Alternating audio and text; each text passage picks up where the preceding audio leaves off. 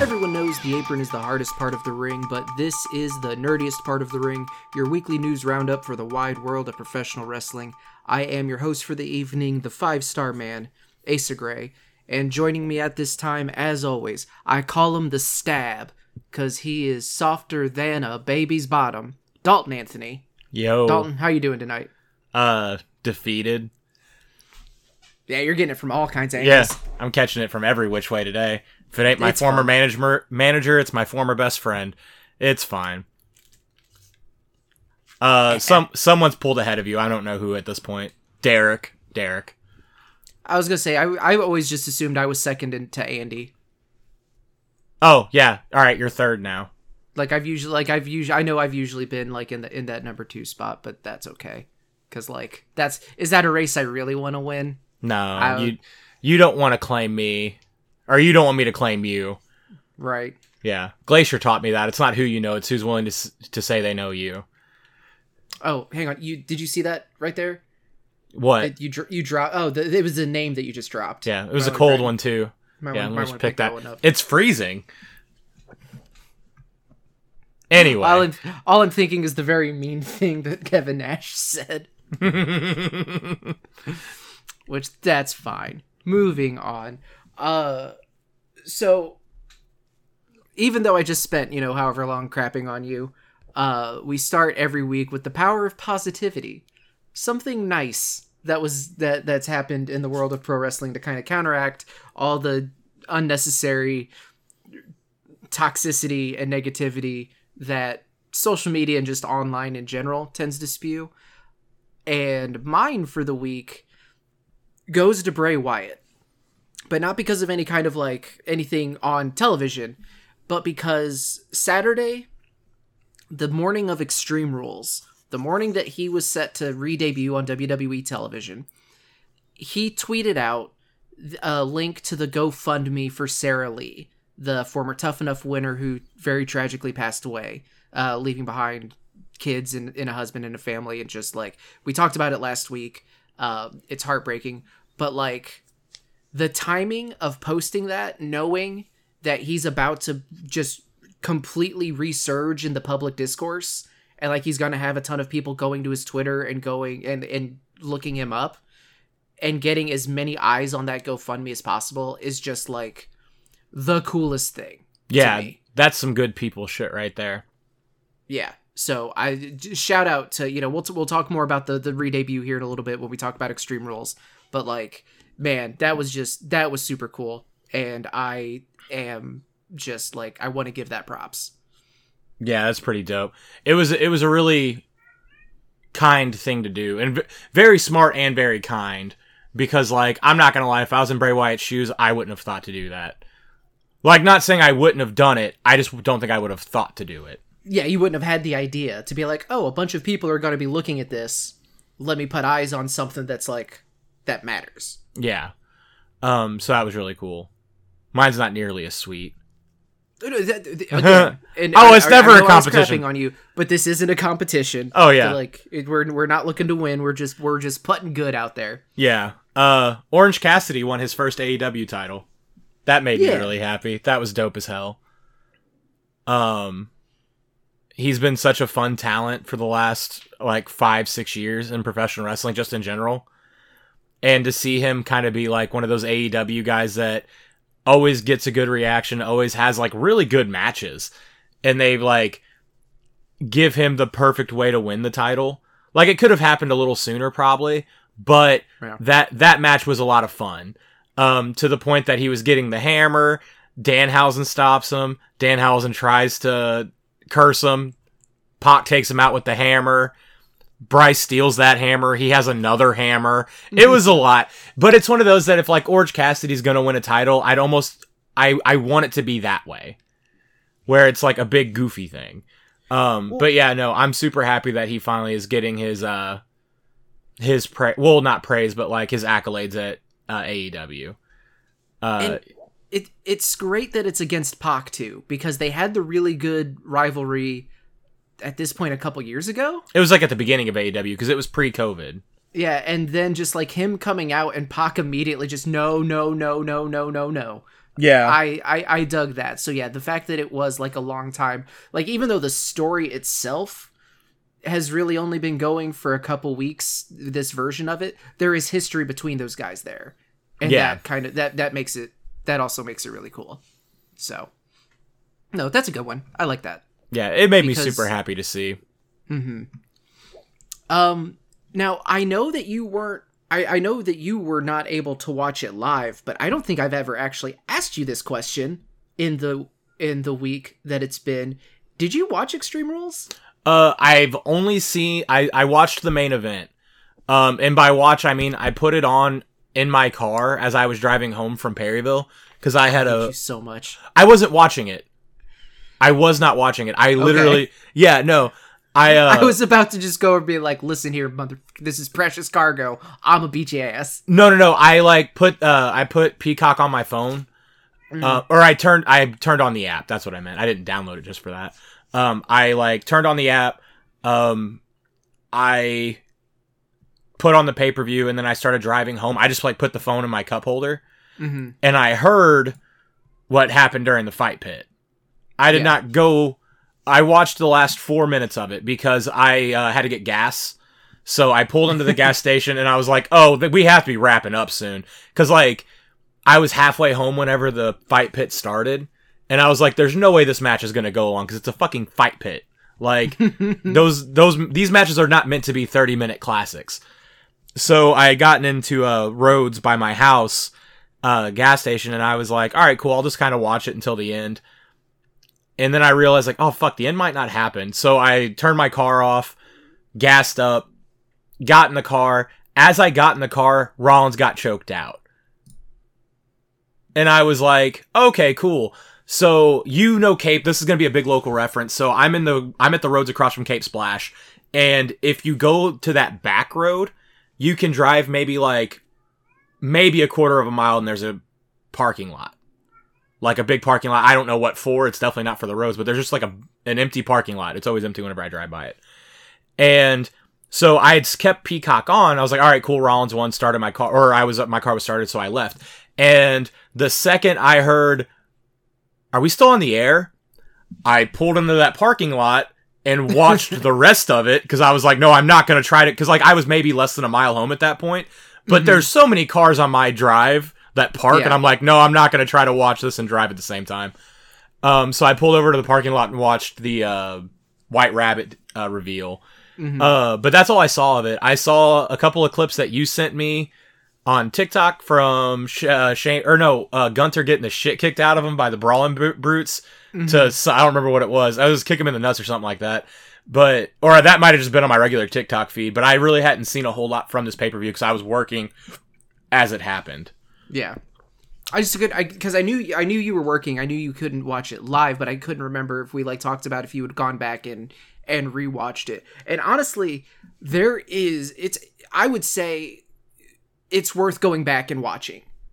It's not okay. Well, the majority of it is worth going back and watching. Yeah, I'm not going to watch Ronda and Liv. No, that no.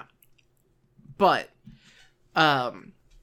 the 6-man good old-fashioned Donnybrook match, Brawling Brutes, Sheamus, Ridge Holland, and Butch defeated Imperium, Gunther, Ludwig Kaiser, and Giovanni Vinci. That one was great. That was exactly what you would expect it to be. Yeah. And one thing that I really enjoy about this match is that Sheamus and Gunther have such incredible chemistry together that it somehow translates to all 6 of these guys. They just fit together, and it's great. If they said that they were doing this match again, I would not have a problem with it. Oh yeah, no, they all have a very understanding of what everybody is going to do and how they do it. I have not seen this match yet, but I have seen a lot of the interactions that these 6 men have had, and it's it's almost like they were put strictly on this earth to fuck with each other. And let me tell you one thing that I really, really loved about it, because you'll appreciate it, is so you've seen the clips of them all kind of screwing with each other. Whoever helped agent it and whoever put the match itself together did a very good job of it, like, making sense in the flow of it making sense. Like, the opening bit of Imperium kind of, like, even though it's 3-on-3, them taking one person from the other team out so that they always have, like, a numbers advantage. Yeah. And they just, like, they stay, it's less, these two are fighting over here, these two are fighting over here, these two are fighting in the ring. Like, there was some of that, of course, but, like, they did a really good job of making them, like, both sides feel like a unit. That's cool.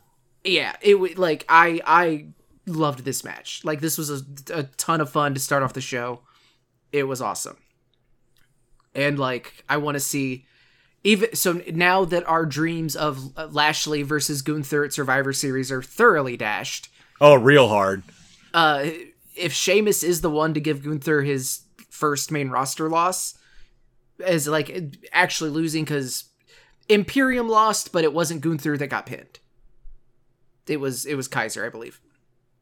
Like, that would make sense. Also, someone, I think on Reddit maybe or Twitter, pointed out that in his entire WWE career, like counting NXT and NXT UK, Gunther has lost cleanly, I think, twice.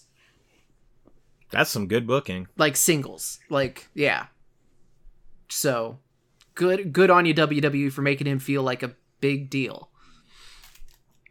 The next match was the Extreme Rules match for the SmackDown Women's Championship. Ronda Rousey defeated Liv Morgan. It just wasn't very good. There was a lot, like, they tried very hard, and I'm not trying to be, like, overly critical, but just a lot of stuff didn't work how they wanted it to. A lot of stuff didn't look like I'm sure they wanted it to. It just, this one was kind of a mess. On top of the fact that, like, I was already gonna knock it. This could have been a 5-star instant classic Shawn Michaels versus Undertaker at WrestleMania at level match. But Ronda Rousey leaving as champion is automatically gonna make me give it a 1 star. Yeah. The result wasn't gonna make you happy. Yeah. So it just, that happened. Karrion Kross defeated Drew McIntyre in a strap match. This is another one that was just kind of like two beefy men slapping meat. But, like, if you're only gonna watch a few matches, I would say you could probably cut this one as well. Gotcha. Just because the do you know what happened in it? No. So the finish ended up being Scarlet pepper spraying McIntyre, and that let Kross get the win. After he hit, I'm blanking on the name of his finisher, but he hit his finisher after, but it was the pepper spray that led to it. I will say they started it kind of interesting with, like, Kross just refusing to put the strap, like, on his wrist. He just was like, nah, nope, not gonna do it, bailed. just like the classic heel stall tactic can be very annoying, but at the same time, like, every once in a while when it hits for me, it hits for me. Mm-hmm. And this is an instance where I was like, all right, I'll give it to you. I'm okay with this. Like, I wouldn't say it was bad, but it didn't have that many, like, memorable things happen. Mm-hmm. I guess, if I had to put it that way. Next match was the ladder match for the WWE Raw Women's Championship. Bianca Belair defeated Bayley. Loved it. Again, like, that's not, you can't pretend to think that I'm surprised there at all. But this was just really, really good. Bianca Belair is just carving such an incredible championship run with this Raw Women's Championship that, like, she more than likely is going to end up on my Wrestler of the Year list. Just because she's been killing it. Bayley looked great, obviously, in the match. The finish, I am genuinely surprised Bayley didn't lose teeth, because she ate the shit out of the ladder. Like, it was one half of a ladder had broken off. Bayley was holding onto it. Bianca put her up on her shoulders and hit the KOD while Bayley was holding the ladder. So did it make any sense why Bayley would still be holding onto the ladder? None at all. Did it look cool as shit? 100%. It definitely did. Like, it was very much fashion over function. But I'm not going to complain about it. Yeah, sometimes you need that. Sometimes you just need some stupid fuck shit. Like, yeah, it happens. And it was in a fun way. It was in a fun way. So, like I said, I would the Brawling Brutes and then the ladder match and then the last 2 matches. I would say if you get a chance, if you have downtime and you just want to watch wrestling, check these out. Mm-hmm. The I Quit match, Finn Balor defeated Edge in what is the coolest entrance gear. Like, okay, folks, we need to have a talk. Dalton's here too, but this is for us. Finn Balor's entrance. When I tell you that I have been thinking about this literally all week, I need you to believe me. Between the remixed theme, because he didn't come out to the normal Judgment Day theme, he came out to like his solo music, which is kind of a remix of his old NXT theme, which was a friggin' killer theme. People gave the CFOs shit for like not being as like consistently great, but when they hit, they hit. Oh yeah, no, they put out some bangers, and Balor's was one of them. At least I'm pretty sure they did his. I assume so. I think so, yeah. But this new one, like, samples it. It's I'm very into it. The entrance mask that he wore with the jacket, and then just like what he looks like as a human, I was just completely and totally on board for every aspect of it, and it was a very magical moment, and I'm glad that I got to share that with you here. If it literally wasn't for the Bray thing, this would have been my power of positivity. Yeah. And CFOs did do that theme, by the way. Okay, thank you. Yeah. The match itself was really good. Now, Dalton, I need to warn you, the official time listed on Wikipedia is 29 minutes and 55 seconds. Nice. Longest on the show by more than 10 minutes. Hell yeah. And this isn't like, to me at least, it wasn't like the Edge and Orton Last Man Standing match that went like 45 minutes and you felt it. It did feel a little long, but the story that they told was worth it. Mm-hmm. Because the way that they handled Judgment Day's interference, because I'm sorry to be the one to drop that you didn't get to see that stunning revelation on your own. But when Judgment Day interfered on Finn Balor's behalf, it made sense. Like, Ray came out. We finally got to see Dominic just fuck Ray up, which Michael Cole sold as, like, he just watched a murder. He just watched a man, like, light an orphanage on fire and then start throwing puppies inside. This was the worst, most heinous act he has ever seen, which made it kind of, like, I dug it. Like, it was way over the top, but yeah, I get it. That's cool. But then they eventually get Edge to quit because Rhea takes out Beth Phoenix. Mm-hmm. And she has her set up for the concerto. Oh, yeah, I saw. Okay, so I did see this finish because that's right when I got in the car. Or I heard it. Yeah. Mm-hmm. Yeah. Dominic, Damian Priest, and Balor are holding Edge and just like, say it. We want to hear it. Say it. Rhea's got the chair up. He says he quits. And then they're like, all right, well, should have done it sooner. And then Rhea, which I don't know if you've seen the hit, but it didn't look like a normal concerto. Like, it looked like she did make contact. And I don't know if it was the way, like, that Beth kind of, moved her head to make the hair bounce the way it kind of did, or if she did just, like, smash her head between 2 chairs, which I hope isn't the case, because, like, gross. Mm-hmm. But it looked very good. Am I thrilled that this means that we are likely going to continue the Edge and Finn Balor saga? Not necessarily. I don't understand why Judgment Day needs 3 feuds running simultaneously. Well, there's three members, Asa. Yeah, but 2 of them are 2 of those feuds are with Balor.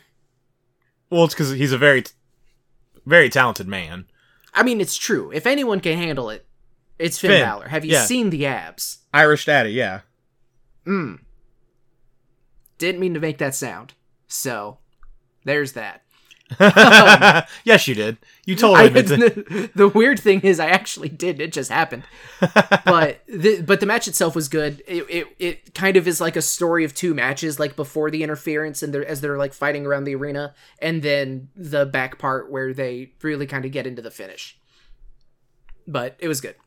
It was also funny. Like some of the times the ref asked, "Do you quit?" It was like he just bounced his head off the announcer's desk. Give him a second. Been like, do you quit? And it's been like, you know what? Yeah, fuck it. I'm out. This isn't worth it. This isn't fun. I don't like this. This is stupid. And then the main event was the Fight Pit match, Matt Riddle defeating Seth freaking Rollins by submission. It was a good main event. It was a good match. I don't know if it's probably my least favorite of the Fight Pit matches, just because it very much was a like wrestling match still, which is fine. And also with Daniel Cormier as the referee, like he didn't really do anything. Like he got in Riddle's face once, he got in Rollins' face once. So you're here to fight him, you're not here to fight me. Yeah, as someone who only heard it, I did really appreciate Cormier saying that multiple times. Yeah. Just like, you're not fighting me, which none of them fucking would want to. Because that's a whole ass man. But yeah, no. From what I heard, it sounded like a fun match, but it did also sound like they did it was a lot of professional wrestling inside of it. It really was, especially like the extended stretch they did at the top of the cage and the like. So Riddle hits the RKO on the platform above the ring and he's like, count him. And he's like, no, the count can only happen in the ring. Then why is there a platform up there? Okay. Yeah. I didn't dig that as much. And Cormier did a good job as ref, and like he played his part of just like, no, the ref that you actually can't bully. He did that very well. I just wish there would have been some sort of payoff. And maybe if the end of the show wasn't the end of the show, maybe we would have gotten something like that. Or maybe if this wasn't the main event and it happened earlier in the night, we could have gotten, him laying out Rollins or something like that. But it really just didn't go anywhere. Which I guess it doesn't necessarily have to, but it kind of felt like a missed opportunity. Yeah. If that makes sense. I'm hearing my cats do some fuck shit. So if you want to start describing what happens next, and I'll be back in a minute, because they've been fucking some stuff up, and I just heard a crash. So yeah. I will be right back.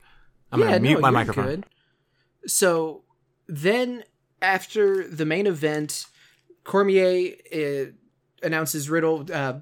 Riddle taps out Rollins, which I also think is a good call because Riddle needed some momentum depending on like what's going on next for him. Rollins, we've talked about this on the show before. Rollins is kind of just Teflon at this point. Nothing sticks to him. He does, his character is so, and his status is so cemented that like constantly eating all of these losses doesn't really hurt him at all, even though I would like to see Rollins get more, definitive wins. Hopefully that turns around now that he's the United States champion. But that'll remain to be seen. And also, like, I've talked myself to death about why I don't like Matt Riddle. But if they are going to portray him as a character, like, he did kind of need something to hold on to, because he's been getting demolished in these promos. He has just been getting wrecked in the promos. And then Rollins beat him in the first match. So maybe they'll do a third one. Maybe because they did point out that Riddle can't challenge for the world titles, the Uwu Championship, as while Roman has it, that maybe this could eventually, maybe not right away, but eventually lead to a Riddle Rollins US title match, which is possible. So Cormier and Riddle are up on the ramp. They're walking backwards. We get the little stinger at the end of the show in the corner, the end of the show marker, and then all the lights go out. Crowd loses their minds. You hear Cole on commentary, like Dalton said. You're like, wait, are we still on the air? What's going on? Are we still live? What's going on? The music kicks in. It's someone, Bray, singing he's got the whole world in his hands, very, very slowly and creepily. And as Dalton's sitting down now, so I'm going to kind of just give a little bit of time. Everything good? Yeah, everything's fine. Okay. Yeah, just one drawer was opened up, and It was a little bit. That's not terrible. Especially because of the havoc that cats can wreck. But so I just got to the lights shut down. Someone on, I think it was on Twitter, posted even the NXT call up, or even the fake pay-per-view finish got called up from NXT. And it's like, okay, I like that joke. Lights go out. He's got the whole world in his hands starts. We get the spotlights going around the arena to now human-sized versions of the various Firefly Funhouse puppets. It starts with Huskus, and then it goes to Abby the Witch, who also shout out to Bray Wyatt. Abby is now wearing the Luke Harper Bludgeon Brothers mask, which is just a super cool touch. Also, she had some championship belts next to her. Yeah, but I couldn't tell if that was two fans had it, because if you also watch one of them, there's a fan that just pops in and then pops out, and I feel like it was that one, just a dude's face. So I'm like, yeah. I had the same thought of it, but it also, the way that it was lit kind of made it seem intentional, like it was there for a reason. But granted, we still don't really know what's going to happen. So it goes Huskus, Abby the Witch, Ramblin' Rabbit, Mercy Buzzard. It does a flash. There's something on the announce table. There's a severed head. But I think it's the burned fiend mask. Yes. Is that what? Okay, because that's what I mean. That's what it looked like. That's what I assumed it was. Okay, that's kind of what I thought it looked like as well. And then we get the Fiend himself at ringside there. Mm-hmm. And then it cuts back to the black. We get the glowing door, the doorway that opens up, and now it's glowing. Or does it cut to the abandoned funhouse before that? I feel like we saw everything before we got to the funhouse. I think we saw all the characters before it showed the funhouse. I could be wrong. I don't remember either. And then it goes, we hear the broken, distorted Firefly Funhouse theme. We walk through the funhouse. It's all dusty and cobwebs, and all the puppets are laying there abandoned and lifeless because no one's been there for so long. Then we get the door with the glowing light, which people are kind of putting next to Brody Lee's debut in AEW, of the entryway with the bright blue white light.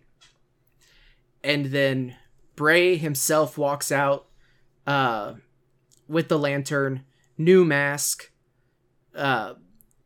takes off the mask, reveals that it is in fact Bray Wyatt, because at that point I was still just like, man, if this is fucking Gacy or something and they're fucking with us, I'm gonna be mad. That would be a very, so don't get me wrong, that would have been very entertaining to see, but I think the amount of backlash they would have gotten on that if they were it's not the Fiend, or it's not Bray, that would have been rough. That would have been when Rey Mysterio came out at number 30 that one time, when everybody wanted it to be Bryan. That would have been bad. And it really spotlights the idea that one thing that we give AEW credit for, and now something the WWE should get credit for, is when the fans very clearly want a thing, and you're making it very obvious what the good choice is, sometimes it's nice to just get that. You don't always need to swerve us. You don't always need to trick us. So, Dalton, I'm going to ask you, because we haven't talked about this at all. Do you think that Bray Wyatt is back alone? Or do you think that he's going to do the stable? Because now, his Twitter's the Wyatt 6. There's there's that many characters combined, because it's Bray, Rabbit, Mercy, Abby Huskus, Fiend. I don't know. And they're doing this thing where they're not telling us right away. And I don't know how I feel about it. Because at one side, I'm like, yeah, I could, like, it would be neat if it was 6 people. But at the same time, I don't know how I feel about a stable of 6 people over this whole new idea. Like, it could be great. But the last time that WWE gave us, and it was a different WWE at the time, so I can't grade it on the same scale. But the last time we had a stable of people that all just kind of got called up at the same time was Retribution.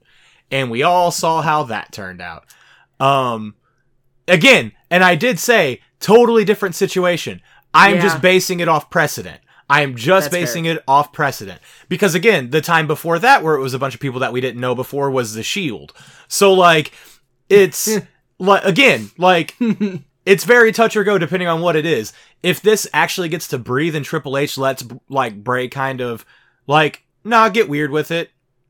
Go ahead and get weird with it. Do what you need to do. Like, then yes, let's go. I bet it would be very entertaining. But, yeah, no, it's also one of those where I'm like, oh, this could be, I kind of just want it to be Bray.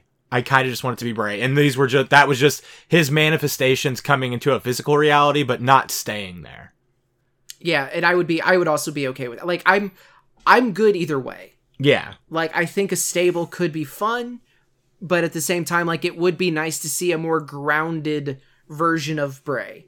And also shout out to the mask, the black phone looking mask. That was cool. I did that. So, it'll be interesting to see. He's supposed to be on SmackDown tomorrow, so maybe we'll get a little bit there. But until then, we'll talk more about it next week. But it was fun, and I dug it. It was super well done. Like, it was just, it was a really, really cool way to end off the segment. I will say one negative thing about it, though. The fact that they used White Rabbit so much, the song by Jefferson Airplane, and we still haven't heard it on television, is equal parts brilliant that they don't have to pay to play it on television, but also, like, I want to hear it. I want to see him walk out to White Rabbit at least once, even if it's not his theme going forward. I want to see it on TV. But that was Extreme Rules. Let us know what you thought of the show if you watched it, what you thought of the Wyatt reveal, what you think where you think that's going to go, because there's so many different ways, and I feel like no one is guessing it correctly, because he's just going to do something wild. Jumping into the news of the week, I'm going in no particular order here on the list.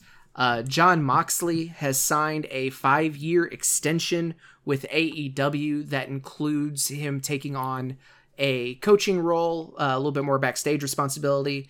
It also limits his outside wrestling appearances to official AEW partners such as New Japan and AAA. Which one does they have? The AAA? Yeah, Dash and wow. No, Dax and Cash. Dash. Yeah, they have the AAA title right now. So okay, yeah. So, but there's that. That's cool. I've seen people talk about like how that adds stability to the AEW locker room, just because like you've got the whole brawl out situation still in question and all of that. So, and also Moxley has proven himself as just like when he says he's the heart and soul of AEW, like, yeah, no, there's not a very there's a strong argument for that to be just completely true. Speaking of Jon Moxley, Renee Paquette is All Elite. She made her debut last night in Toronto. They were in Toronto, weren't they? Yes, Ontario, yeah. Okay, yeah, because I knew they were in Canada for sure. She came out and got just like, the reaction she got made me so happy. Oh, yeah. Her reaction was really solid. And again, it helped that they did it in Canada, where she's from. Like, sure. But also, she is a backstage interviewer. Mm-hmm. And she got that kind of reaction. Now, don't get me wrong. She's like the best backstage interviewer in quite a while. Yeah. It's really neat to see her get that. I really hope that they do more with her than just like, is the person interviewing someone and then gets interrupted. Like, I want to see her get like a, not necessarily like an RJ City type show, but like give her something like that. Make her AEW's Gene Okerlund. because she has the ability to host that kind of talk show. Someone said that they should do a AEW version of Talking Smack with her, Danielson, and Eddie Kingston. And if you think I would miss a single second of that every week, you are out of your mind, because that would be incredible. Let me see. Nigel McGuinness was released from WWE, which is a bummer because I thought he did a really good job as a commentator. Yeah, same. So just he's been on record more than once saying that he's probably never going to wrestle again, which totally fine. But like someone needs to pick him up for something, like either as a backstage agent or a like coach, because the dude is one of the most underrated talents in the last like 15 years. Right. In every aspect that he's done. Yeah. Like, he was a phenomenal wrestler. He did really good at commentary. Like he has a lot of knowledge there. Like that is a untapped wealth of knowledge that a really quick, fun Nigel McGuinness story. There was a short time where I was going to Strides training, in mid to late 2020, because Jay and I had a series of matches that I needed to be there for, so we could like go over spots and stuff. So we would practice some of them. And, there was this, I cannot remember his name. I don't think he trains anymore, but we were talking about, he was asking people to watch, and me and Jay both love Nigel McGuinness. And we were talking about Nigel McGuinness a lot and his matches that day in training anyway. And we said, yeah, go watch Nigel McGuinness. And he was like, you mean the NXT commentator? And I don't think me and Jay for real almost beat the shit out of someone simultaneously at the same time, but we thought about it. Like it was almost a thing, because we were like, yes, but no, but yes, because he wasn't wrong, but at the same time, what the fuck? Yeah, that one is that's rough. That's rough to hear. I'm not gonna lie to you. I don't think you've told me that before. Yeah, it was. And kudos to you for your restraint. Yeah, because I genuinely am surprised that you didn't just start talking all the shit. We were very polite about it, and we were like, you need to Google Nigel McGuinness and learn who that is. And Ring of Honor. Yeah, because he was like one of the most impressive wrestlers in a really, really long time. Yeah. Those matches he had with Danielson, like, kind of helped cement ROH. Insane. Yeah. Let's see. Next story. So originally, Vice was going to air the Vince McMahon documentary on October 18th, but that now the current product listing or program listing has changed. So we don't know when that's going to be. It was the 9 Lives of Vince McMahon is what it was called. Mm-hmm. So I don't think we have a new release date on it, but hopefully that will be soon, because very, very interested to see how that one comes out.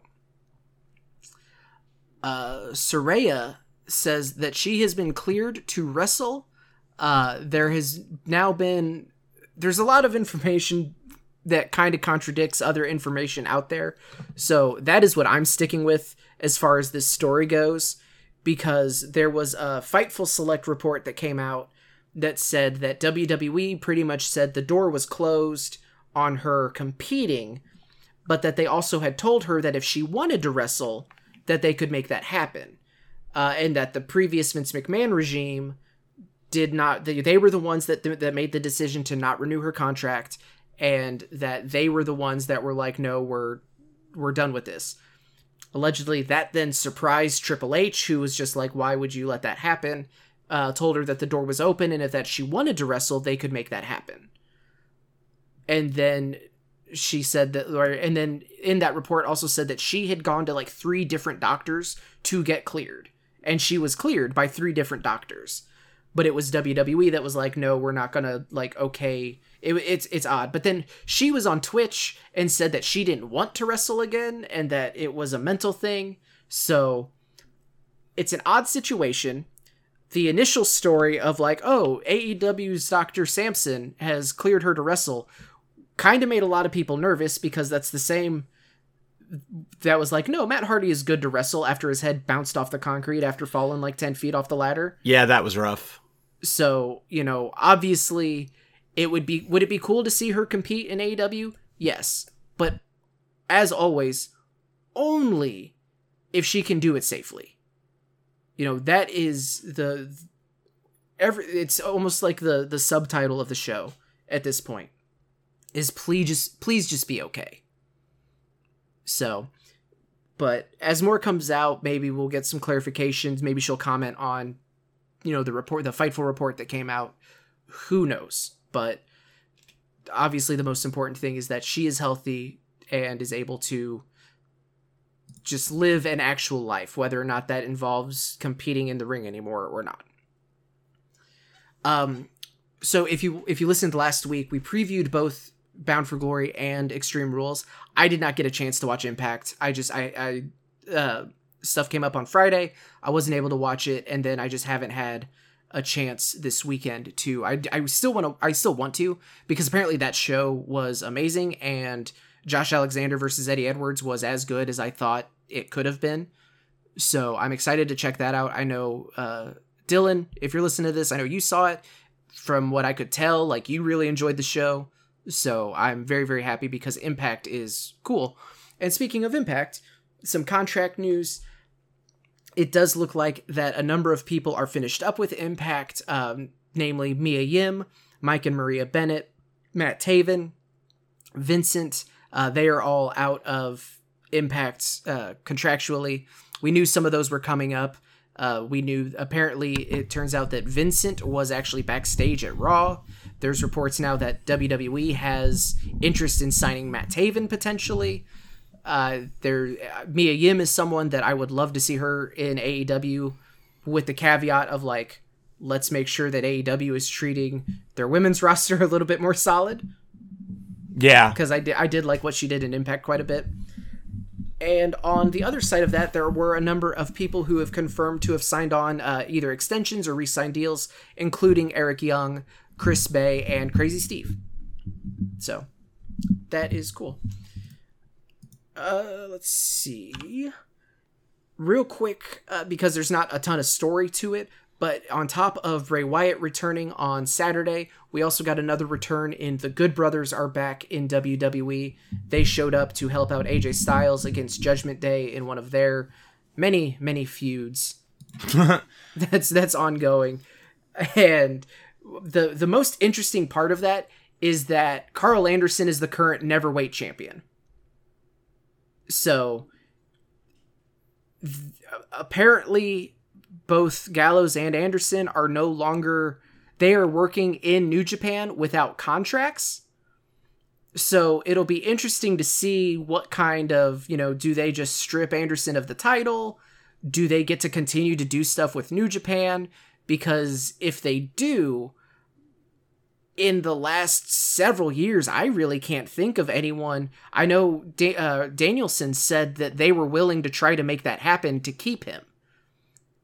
So, with AEW having such a close-knit relationship with New Japan, now that Gallows and Anderson are officially signed to WWE, it's very interesting. The landscape in this is pretty interesting. So... Yeah, I'm just happy that Gallows and Anderson are getting paid, baby. So, someone on Twitter said that Jeff Jarrett and the Good Brothers, one thing you never have to worry yourself is if they're going to secure the bag or not. Because the answer is yes. Every time. Every fucking time. And then last bit of news is also some New Japan news. They have announced a new championship. The New Japan, the IWGP Television Championship has been revealed. It will be a tournament. This is a tournament to crown the first champion. The first tournament match is actually tomorrow, Friday, and then the finals of the tournament for the actual championship will happen at Wrestle Kingdom. This is a championship that they've said this is coming straight from New Japan, every title match will be contested with a 15-minute time limit, encouraging a rapid style in the ring. Would also like to see the younger wrestlers on the roster compete for the title. So this is kind of like, this reminds me of like a cruiserweight title or like an X Division championship. So I think the idea of the championship itself is neat, and I'm excited to see some of the matches that come from it. The actual design of the title looks like dog shit. It is certainly a design. I know I've already shown it to you, Dalton, but I'm just sending it to you Oh, again. God, it looks so bad. You know what it looks like in this image? It looks like a ring. Oh, yeah, it does look like a ring. Because like of the band looks like around a gaudy man ring. Yeah. I will say, the more I look at it, the less I hate it. When they hold it here, I'm gonna send you another image here. This makes me dislike it a lot less. Like, seeing it to scale with like an actual adult and seeing someone hold it, I think it's one of those things where it's like every time there's a new championship, we always complain about it, how it looks, but then after a month, we have completely forgotten about it. Yeah. So, and again, hopefully that's what it is. Because, fingers crossed. God damn. I'll throw these images on our Twitter too real quick. So if you're not following us at Nerdiest Part, you can see what exactly we're talking about if you haven't seen these yet. So, and as far as I know, that is the news for the week. That's an Extreme Rules review. We're coming in at just over 45 minutes. Dalton, do you have anything for playing with ourselves? So I did get, it's been a big wrestling figure week for me. I finally got the finish to my new generation set. My Macho came in Monday or Tuesday. I finally opened it yesterday. It was worth all $250 I spent on it. Let's be real, I only bought the new generation set for that. It's super dope. I love it. It's awesome. I kept everything else. I haven't sold anything yet, but it's a good set. So now that I have everything from it, totally worth the $250. Honestly, it was worth $250 without Macho Man. Macho kind of feels like a neat little coupon for it, where it's just, you got this extra for it. I got the whole Survivor Series Build-A-Figure set, which is kind of lame, but there's 2 really dope-ass figures in it, and, 3. The Becky's really neat, but if you got all the pieces, you got to build Rick Rude, which is neat. It's even more neat because you have to buy 2 whole sets if you want both versions, because they gave you both heads he had whenever he appeared on both Monday Night Raw and WCW Monday Night Nitro. And I don't know why that's so funny to me, but it is. The Rude is neat. It's a suited body, so those are always helpful. You can pop the head off and put Vince or Triple H on it, and it works. But they did a flashback Drew McIntyre from his Chosen One days, Full Broken Dreams Drew. That is a really cool figure because the vest that came with it's pretty cool. And they did... Go ahead. Real quick pause, because I need you to know, because I don't think you believe me when I said this. Oh, no, after I realized that you were being completely sincere on not knowing who it was, I was like, oh, okay. Because Dalton sent me just a product, like a promo picture for it. And the photo that he sent was a terrible promo picture, because you couldn't see his hair. Like it looked like the lighting made his hair look blonde. You couldn't see the ponytail. It was, and I was like, I have no idea who this is. I recognized the jacket, but because the face and the hair looked so wrong, I couldn't make the connection that it was McIntyre. But when you sent me the one, it did look, I will say it looked a lot better. Yeah. And that's a figure that I didn't know I wanted, honestly, but it was super cool to see. It's super cool to have it, not to see. I have a couple of the Oval IC titles, and he's going to be getting one of those, because I think it's really cool. The Scarlet Witch inspired Becky gear is really neat. I had to buy 2 of those because Sadie has that super fucking awesome. Anytime a Becky Lynch figure comes out, she has to have mint on card or mint in box. I don't like the Ultimate Warrior figure, because I have the WrestleMania where he wrestled Hogan's Warrior figure, so I don't need any other Warriors. Oh, I have that one, and then I have the WCW Warrior. Those are the only 2 Warriors I feel like anybody truly needs. Because you have the highest point in his career and the lowest point in his career, and there's really no other reason to have anything else. And then the AJ Styles is from the Survivor Series where he was the captain of the Raw team. And They have not updated the AJ Styles head in like 3.5 years, and it's the same one it has been. And also, it's that Raw gear where it's AJ Styles gear down one, and then it has Captain like right on the thigh, and then it has Raw going down the side of it. So like you can't really do anything with that figure, like in putting it with a group of other figures and it making sense. So I don't know. It was a mess set, to be honest. But I really wanted the Rick Rude for my DX team. Yeah, because you have like probably one of the cooler sets of DX. Plus, you've done some like custom work on him too. Yeah, so. I've done a lot of swippages and swappages to make it the way I wanted it. Yeah. And then one last thing, and then we are done for the week. Just because I forgot to mention it when we were talking about Bray. Did you see Eva Marie tweet the video that she tagged Wyatt in? It's her throwing a Lily doll into the trash can, and it says, "If I make this, I come back to WWE." And then the video ends with that same logo that ended the pay-per-view. So that's a thing that happened. I really hope not.